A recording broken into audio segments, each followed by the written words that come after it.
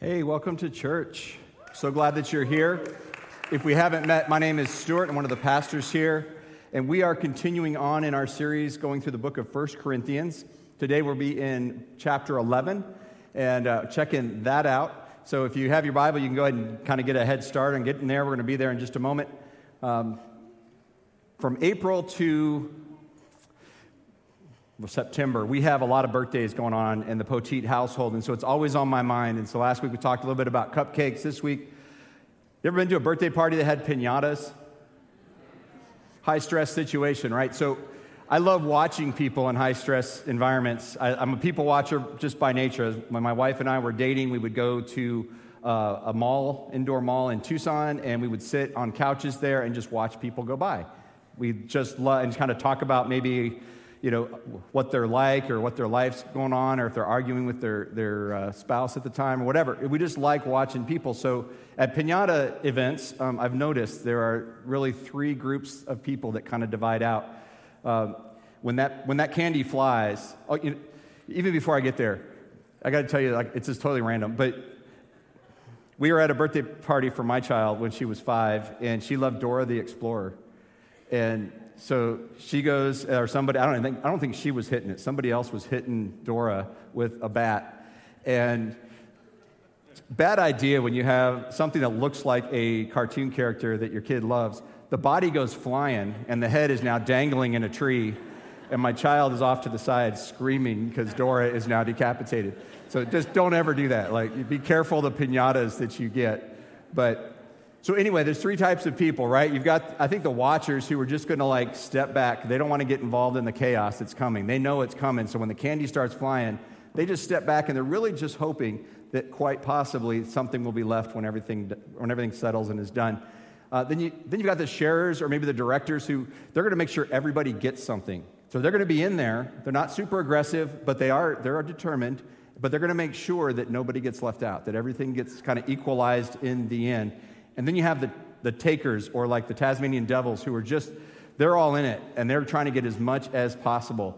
And they do that. So we do this, I think, in other areas of stressful situations in life, too. We kind of maybe, we divide ourselves out, or at least maybe sometimes our true nature comes out in different circumstances. And we can change. We can go in and out of these categories. They're not always one or the other of these. It just kind of maybe depends on the time of day, the time of the week, how you're feeling or who you're with. But you ever in your car and you merge in traffic, like through a construction zone? And it can be stressful, right? Because you got to get over, but you want to do it right. And I'm at a merge. I'm pretty much always going to be immediately get into the lane they tell you that is open, and I'm going to wait forever, right? And I'm not going to let one person in because I am a Christian, so I will let that one. Make sure God knows it, because I'm going to be thinking, God, did you just see what I did? I opened my heart up. But then you got another type of person. They're going to get over, and then they're going to try and let people in, but they're going to be directing too. They're going to be they think this will not happen without their input. So they're going to be telling cars which way to go and talking to them, even though you can't hear them. Those are those people. And then you got the people, and I know there's a big group of these people because there's a Facebook group called Eagle River Loop Road Zippers, and these are people that strongly believe that if you go flying by and last minute you can dart in, that's actually more efficient. Well, it is for you, but for everybody else, it is not. So you can tell my opinion on that. So that's one situation. Maybe socially, you've got the friends. If you think about your friendship group, the people that you are close with, hopefully you have some, but there's the friend who will go out with you if you call them, but they're never going to call you. Right? They don't ever have that much initiative, but they want to hang out with you, so they need someone to kind of coordinate that. Then you kind of have the coordinator, right? The person who's going to make sure everybody in the friendship group gets called so that nobody gets left out, no feelings were hurt, even if it's maybe not the right event, but they're still going to invite them, so they got an invite. And then you've got the person who really they don't want any of those people with them. They just want one or two of their best buds to go on this event, and they want to exclude other people because they really want it to be an awesome time.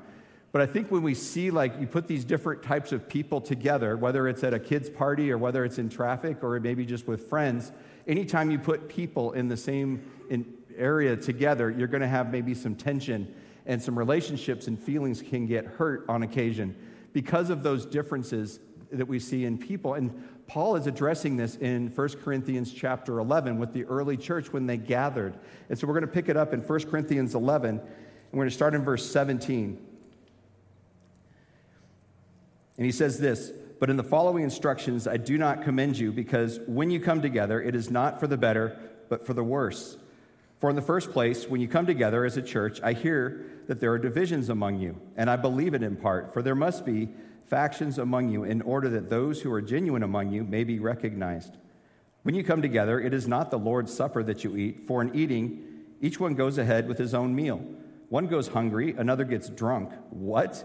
Do you not have houses to eat and drink in? Or do you despise the church of God and humiliate those who have nothing? What shall I say to you? Shall I commend you in this? No, I will not." This is one of Paul. If you've been following this letter, God has spoken through Paul, who's an apostle, a leader in the early church chosen by Jesus himself to provide leadership. And he's affectionately writing this church, but he gives the most harsh rebuke here on this topic of unity in the early church. There's just kind of almost chaos in the factions that are developing. He's saying it'd be better if you didn't even meet. And if you've been following through this book, there have been some pretty heavy issues that Paul is addressing to the church that is meeting in Corinth. And yet he chooses to be the most aggressive on this issue so far. And in what should have been unifying events, coming together over a meal, they were doing the exact opposite. And he says, it would be better for you just not to meet if this is the way you're going to conduct yourselves when you actually do come together. You guys are not being selfless. You're being completely selfish. We talked about last week, if you remember, Paul is living not by a Mosaic law, but he's living by what he calls the law of Christ. And if you want to turn quickly, or to be on the screen behind me, we'll see where we got that. It's Matthew 22:37. I think it's worth reviewing. It says, "You shall love the Lord your God with all your heart and with all your soul and with all your mind. This is the great and first commandment. And a second is like it. You shall love your neighbor as yourself." And so clearly, the Apostle Paul is saying, Church in Corinth, you are not living by this law. Like, you're doing the exact opposite of what this is supposed to drive you to. The early church would have feasts. A lot of times the non-Christian churches, the pagan temples, they would have feasts as well. And it was normal for them to divide out by social standing, by class, by money, by just friendship groups. And so you would expect when you went to a meal to be seated in certain areas depending on who you were. If you were someone who was somebody, then you expected to get a seat of honor. And if you were somebody who just got invited by somebody, you kind of expected to be off in the corner. And so perhaps the early church, when they were meeting together, they would have what they called agape meals. Agape is a Greek word. It just means love. So they would have love meals, these feasts that they would get together. And they were mimicking that very same thing. The people who had a lot, they got special treatment. They got to have the big meals, and they got to do all the things, including getting drunk.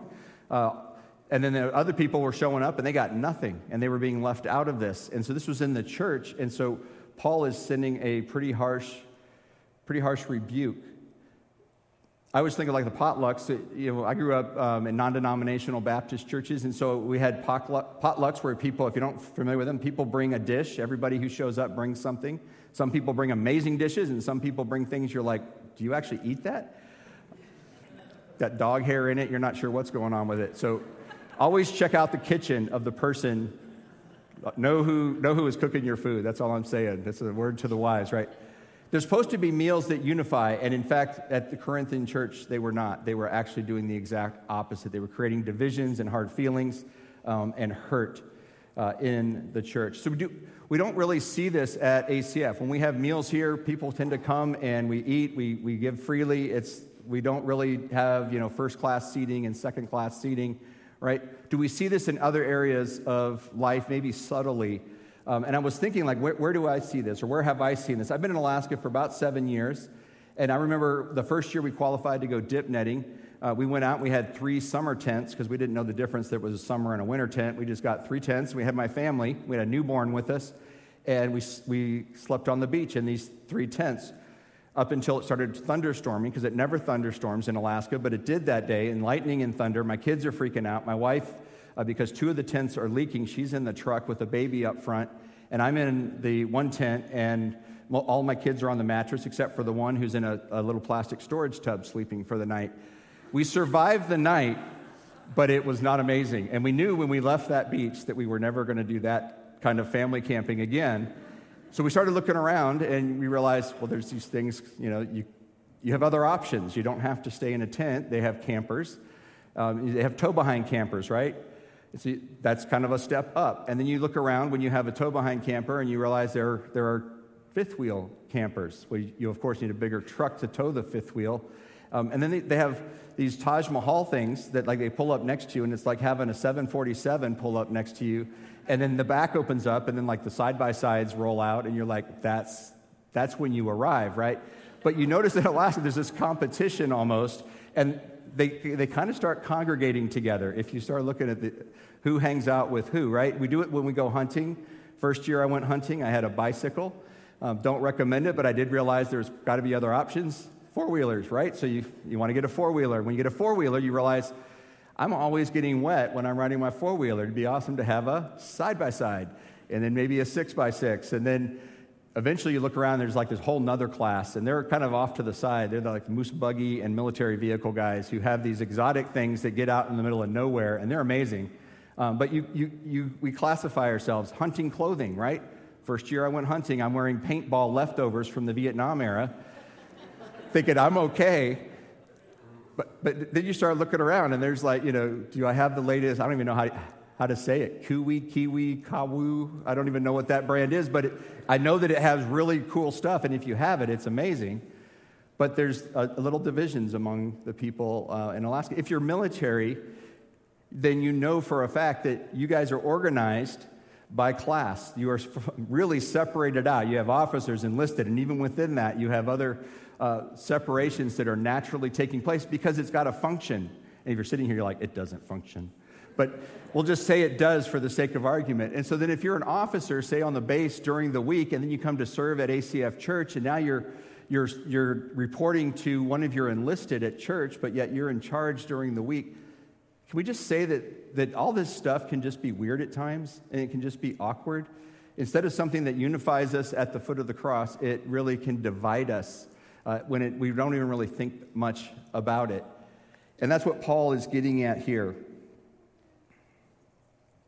And then in the midst of all this, he's like, hey, you're having these meals, and you're having the Lord's Supper. And I don't know where you grew up, but maybe you've heard Lord's Supper, maybe you've heard communion. Maybe if you are more liturgical or from a Catholic background, it's referred to as the Eucharist, right? You received your little cup on the way in, and we have a wafer and juice.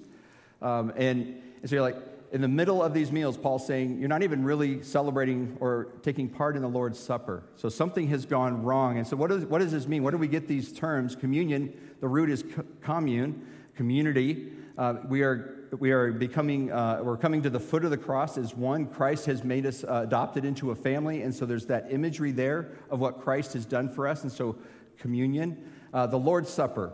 Why do we call it the Lord's Supper? Well, at the Last Supper, we like to name things, evidently in Christianity, but so at the last Passover meal that he ate with his disciples, Jesus took time in that meal and gives us what we now refer to as the Lord's Supper, which is this thing called communion or the Eucharist. The Eucharist is a Greek word that really just means thanks, and so that's all it really is. So it's a weird word, but that's what it means, that we are really acknowledging and giving thanks here because of what Christ Jesus has done in exchanging his righteousness for our sin, which is amazing when we actually start thinking about it.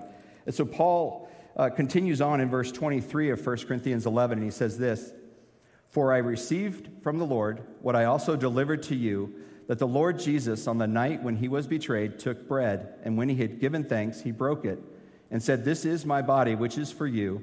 Do this in remembrance of me.' And in the same way also he took the cup after supper, saying, 'This cup is the new covenant in my blood. Do this as often as you drink it in remembrance of me. For as often as you eat this bread and drink this cup, you proclaim the Lord's death until he comes.'"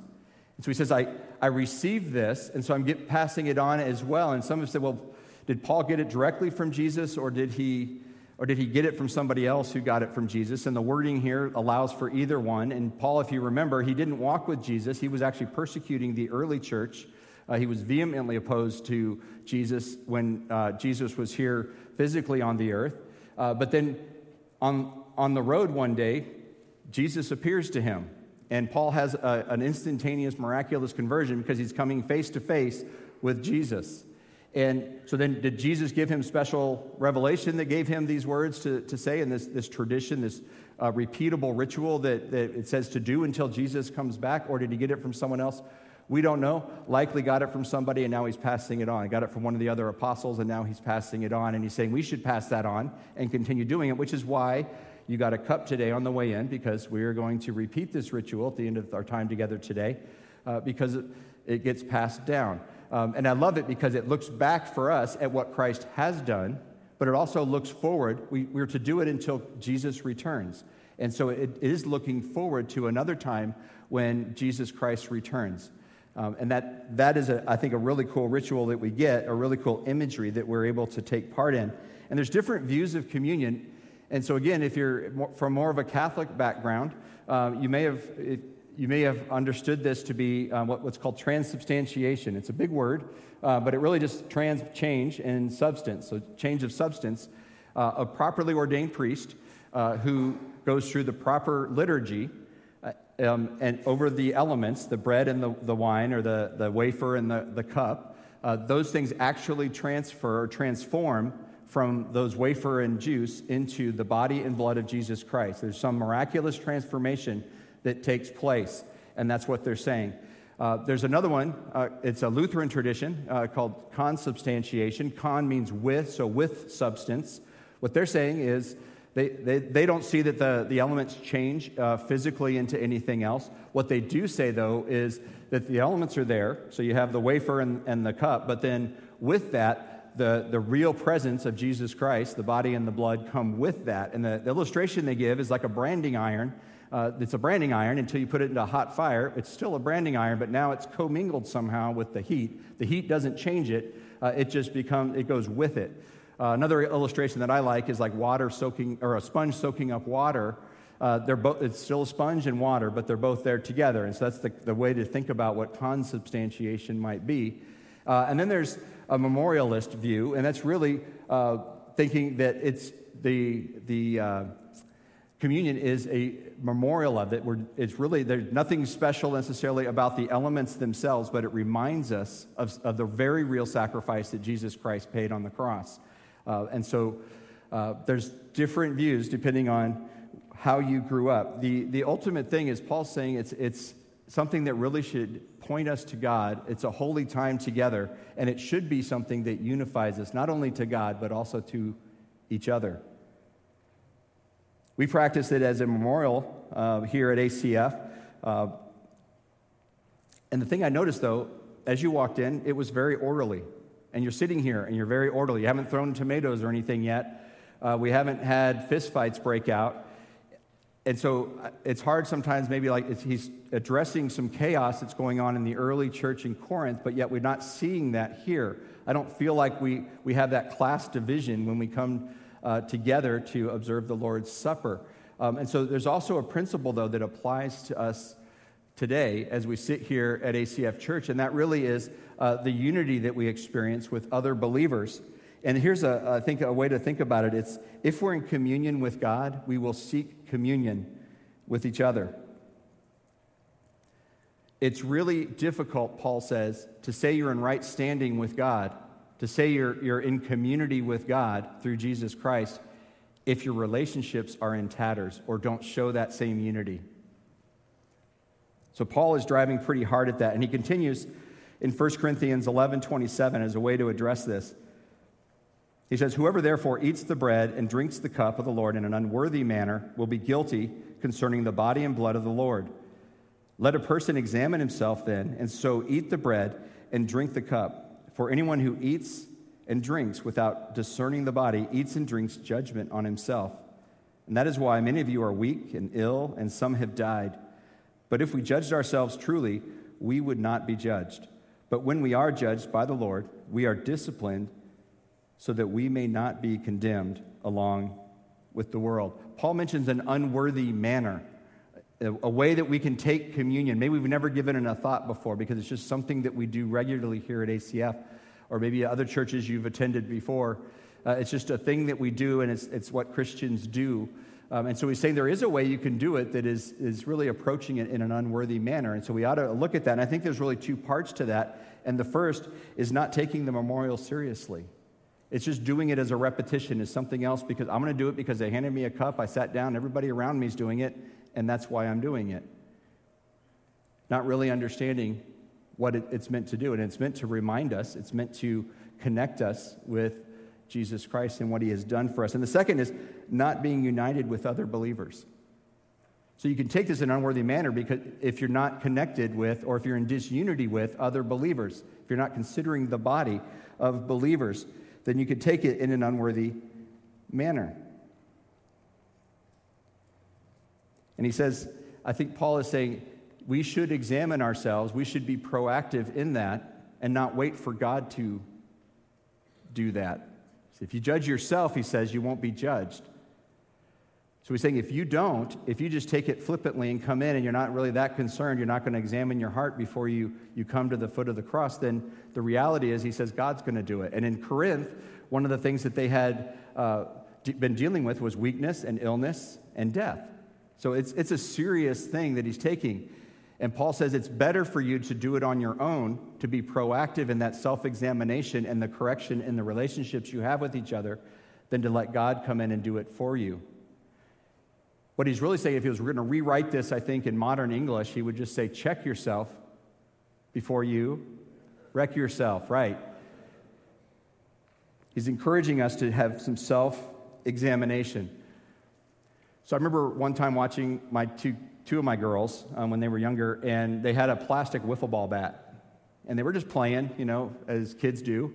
And one of them intentionally hit the other one with the wiffle ball bat. And so I'm watching this, and there's no physical damage, right? It's a wiffle ball bat. Like, at worst, it's like, okay, that annoyed me. But they're girls and just kids, and so the other one starts screaming. There's been a break in the relationship has occurred, and I know immediately that I'm going to deal with this one way or the other. But what I witnessed was the one who hit her sister immediately went over and made sure she was okay, apologized, hugged her, and everything was fine, and they went off and kept playing.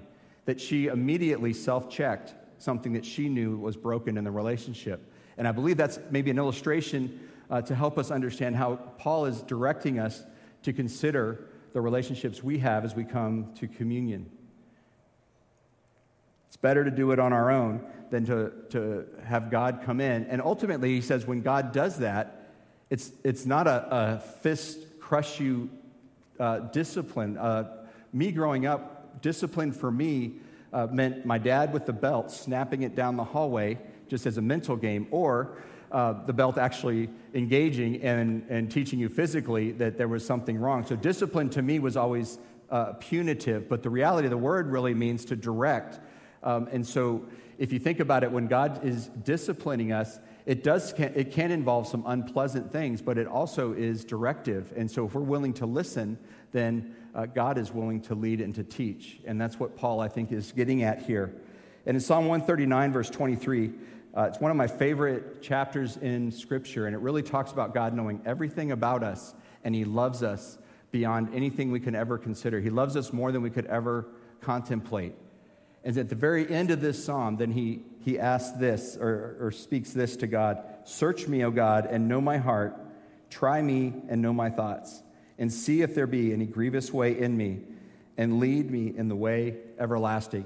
And it can be a scary thing, right, to ask God to examine your heart. I know for me, there are things in my heart that I know that you don't know, that if you knew, you'd be like, wow, that's pretty dark. And we all have those things, and to invite God into that can be a scary thing. And even scarier when you think that there are things in my heart that I don't even know about that are probably grieving God. And if I'm inviting him in to ask, he's willing to show and to lead. But not so scary when you realize the first part of that psalm, which is God absolutely knows everything already, so you're not hiding anything from God. So you're inviting him in, and he's saying, if you're willing to follow, I'm willing to lead. If you're willing to learn, I'm willing to teach. And so then it's not so scary because you have a God who wants wants you to be doing the things you should be doing. So what do you do if you examine your heart, which I've been obviously encouraging you to do? Paul's encouraging us to do it. And you find that you've offended somebody. God brings to your mind that you've had an argument with somebody or you're at odds with somebody, and it's largely your fault. Maybe you, on the way to church today, you were trying to get the kids ready, and you and your spouse had a fight. Because that never happens on the way. It always happens on the way to church because you got kids involved and time limits and they got to look a certain way and whatever. And maybe you're sitting next to your spouse right now and you're not talking, but you're getting ready to take communion with Jesus, and there's a break in that relationship. Maybe your spouse is over at Jitters and you're sitting here. What do? Don't take it. That's what Paul is saying. If you have an offense that you have committed and you have not done everything you can to fix that, then you need to stop and go and fix it. And there's another verse in Scripture that talks about a time when we come to God. It's not come to God. It's not specifically about communion, but it's talking about when you approach God and there's something that you have done to somebody else. What do? And we see it in Matthew 5:23, and it says this: "So if you are offering your gift at the altar and there remember that your brother has something against you, leave your gift there before the altar and go. First be reconciled to your brother, and then come and offer your gift." So what about if you're sitting here and you're contemplating taking communion and you realize that it's not that you're frustrated with something somebody else did, but you're actually letting bitterness start to grow in your heart, and you realize you have unforgiveness, that God is saying, you know what, you're harboring this unforgiveness and you're holding it tight. You've not started to let that go. What do? Don't take it. Go and reconcile. And there's another verse, same thing. It's not about communion directly, but it is about when we approach God and we have some break in relationship. And this specifically is about unforgiveness. And it says this in Mark chapter 11, verse 25. It says, "And whenever you stand praying, forgive if you have anything against anyone, so that your Father also, who is in heaven, may forgive you your trespasses." Why can we forgive people? Because they owe us, right? We deserve. You're right. But the reality is we can forgive because we received something that we didn't deserve, and that is God's righteousness through Jesus Christ when we didn't deserve it. When we were in the midst of our sin, Christ died for us and offered that to us. And so because we have been forgiven, we can forgive. We can start that process. One of the things I notice as an aside is when we confront others in relationship, when we've hurt them or they've hurt us, and we have a conversation about it, one of the results that can take place, especially in our modern church, is one of the parties just leaves and just pulls the ejection seat on the relationship, on the church, and you have options. Like, reality is someone confronts you and it gets uncomfortable, you can just walk out the doors and go find another church, and likely nobody's going to say much. But I want to challenge you to stay in it, because God, through Paul in 1 Corinthians, is calling the church to unity. That's really his overarching point, is if we are connected with God, we can't be divided. And so I want to encourage you to work through the uncomfortableness of tension and friction in your relationships. It takes time. It's not just, I'm going to make this right, and then it's right. It takes investment and time. If you're married, you know that. Good marriages don't just happen. They happen day by day over the course of time and choices and staying with it. And that's what Paul is talking about here. So what are some action steps that we can take knowing the truth of 1 Corinthians 11? The first is to begin a relationship with Jesus. Because again, as you remember last week we had the illustration on the screen, the drawing, and it had legalism on one side. If you're just trying to do all of the Christian-y things without actually having a relationship with Jesus, you're just being legalistic. You're just putting rules on yourself, trying to look better, but you don't actually have the righteousness of Christ on you. And so all of these things really apply to those who are believers in Jesus Christ. And so that's really the first step in your journey. The second step that you can take is to take communion. We're going to, in just a moment, if you don't have a cup, you can raise your hand and somebody will come and make sure that you have a cup and a wafer. So I'd encourage you to take communion. What if you are examining yourself right now and maybe in a minute and you realize there's some things I need to deal with before I come to God? Don't take communion. That's a third action step. That's a weird action step, right? Pastor's telling me not to take communion. No, it's really, as much as it depends on you, unify with others in the body of Christ. Does it mean to be unified? Does it mean that in order for me to take communion, everyone has to be happy with me and I have to be happy with everybody else? No. Because if you try that, none of us will be taking communion.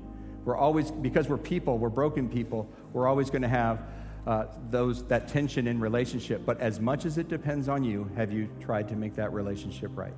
Have you really? And I will say yes, I have, and then the reality is I know I haven't. This may be your time. And lastly, connect with someone outside your circle. This just goes kind of at the core of unity.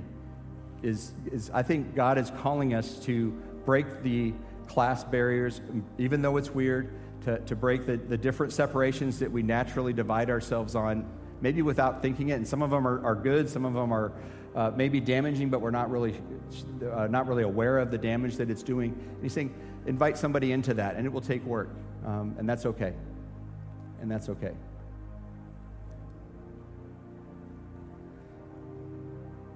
So I want to, as you have your cup, you can go ahead and maybe get it out and have it in your hand. But I want to encourage you. We're going to take, because Paul says, before you take communion, examine yourself. So if you haven't already, let's take a moment, and it'll be weird, but that's okay. Examine your heart. Ask God to show you if there's things that grieve him between you and somebody else or you and him. And let's think about that. So take a moment before we come back together and take communion.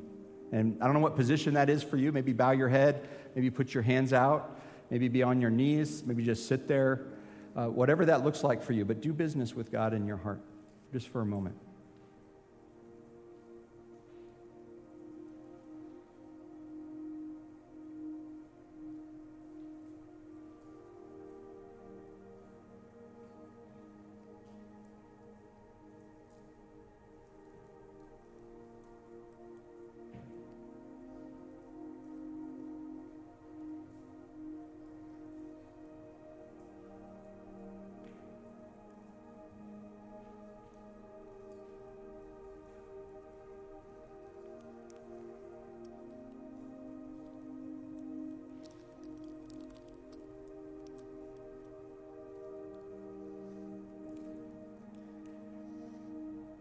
For I received from the Lord what I also delivered to you, that the Lord Jesus, on the night when he was betrayed, took bread, and when he had given thanks, he broke it and said, "This is my body, which is for you.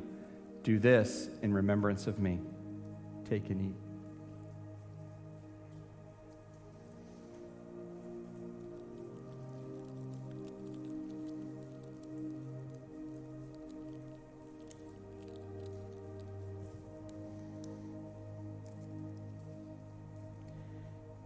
In the same way, also, he took the cup after supper, saying, "This cup is the new covenant in my blood. Do this as often as you drink it in remembrance of me. For as often as you eat this bread and drink this cup, you proclaim the Lord's death until he comes." And drink.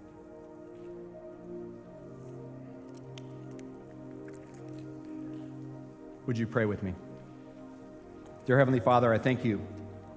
Lord, I thank you for your great love for us.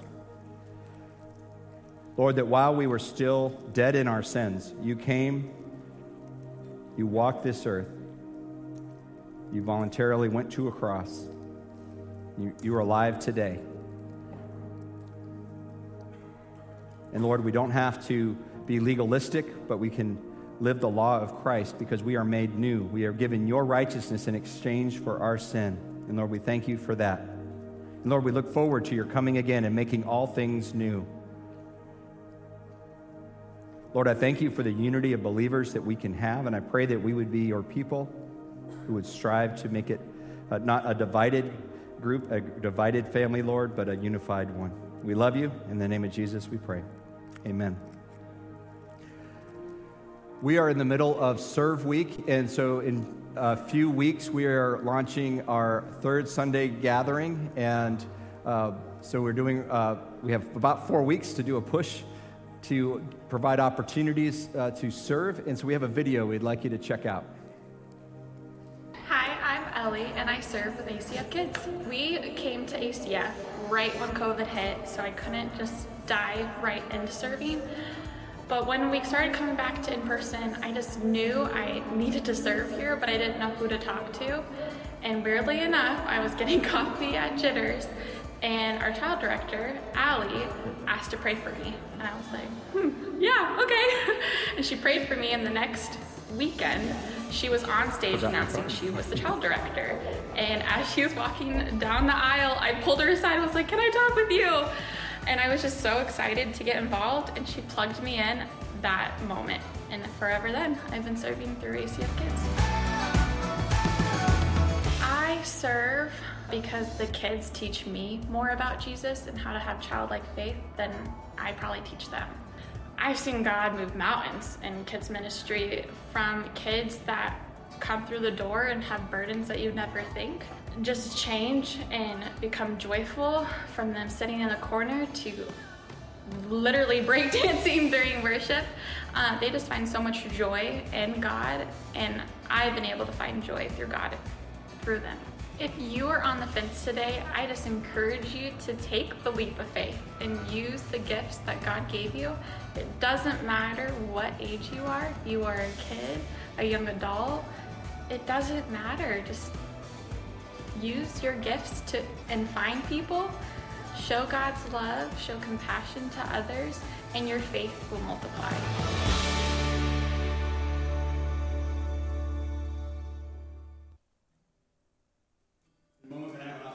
For you to say, I want to ask questions about serving here at ACF Church. It can feel a lot like, hey, we need you to fill some spots to make this machine continue to go. And that's not what serving here and joining a serve team at ACF is about at all. One thing that I know for sure is that when you serve on a team, you're going to find community. God is going to use it to help grow you in ways you never thought possible through interacting with other people. And so it's an awesome chance for you to see God move in your own life while you serve others. One of the things that I love is that my kids have real ways that they can serve at ACF Church. One of them is running a switcher today on our production team, our online team. And so if everything you see around here, there's a team that has developed around that to make it happen. And I said before, on September 18th, we're planting or launching our third Sunday morning gathering. You're going to be hearing more about that in the coming weeks, but that's about just over 4 weeks for you to ask questions about Serve Team and find your spot, and then get trained and be ready to host that. And we're not just looking to build serve teams on that new service, but we are looking, we have availability on every service, every time that we gather. So some teams that particularly have touched my life: ACF Kids. I always talk about my kids when I'm speaking, and I have 2 kids who are taking advantage of learning about Jesus downstairs each week, and there are people who invest in them, both adults and kids, who are trained and welcome my kids and teach my kids and help them sing and praise God. I love it when my 5-year-old starts to sing songs that she heard here at home. That just warms my heart. I have 3 kids in ACF youth culture, middle school, high school, and there are adults there who are investing well in kids, walking with them through life and learning about Jesus. We have, like I said, production. If you see lights, things on the screen, video, all the sound and things that you hear, there is a team around that. Our online presence, there are people hosting. There are a lot of people, the behind the scenes, not just the cameras that are roaming around making that happen, but there's a lot of thought and care for that, and there's opportunities as well. We have teams for just about everything, and there's a place for you. Our fit team, I love that team because they make coffee in the morning, and that gets me going, especially on a Sunday. But we have folks that are helping you park. We have the coffee. We have people at the doors greeting you, asking you how your day is going, helping you find a seat, making sure that all of the elements of the service are prepared for and ready to go. So I encourage you to get your card out. If you haven't already, I'm going to ask you to hold that up right now. I'm really asking you. I'm going to look at you and make you feel guilty for not doing that right now. I won't. Well, a little bit. But go ahead and grab it. I'm going to ask you to take a moment to fill this out. What am I committing to? And you can drop it in a basket on your way out. What am I committing to if I fill this card out? You're committing to say, I want to ask questions about some of these serve teams. You can check one or more than one.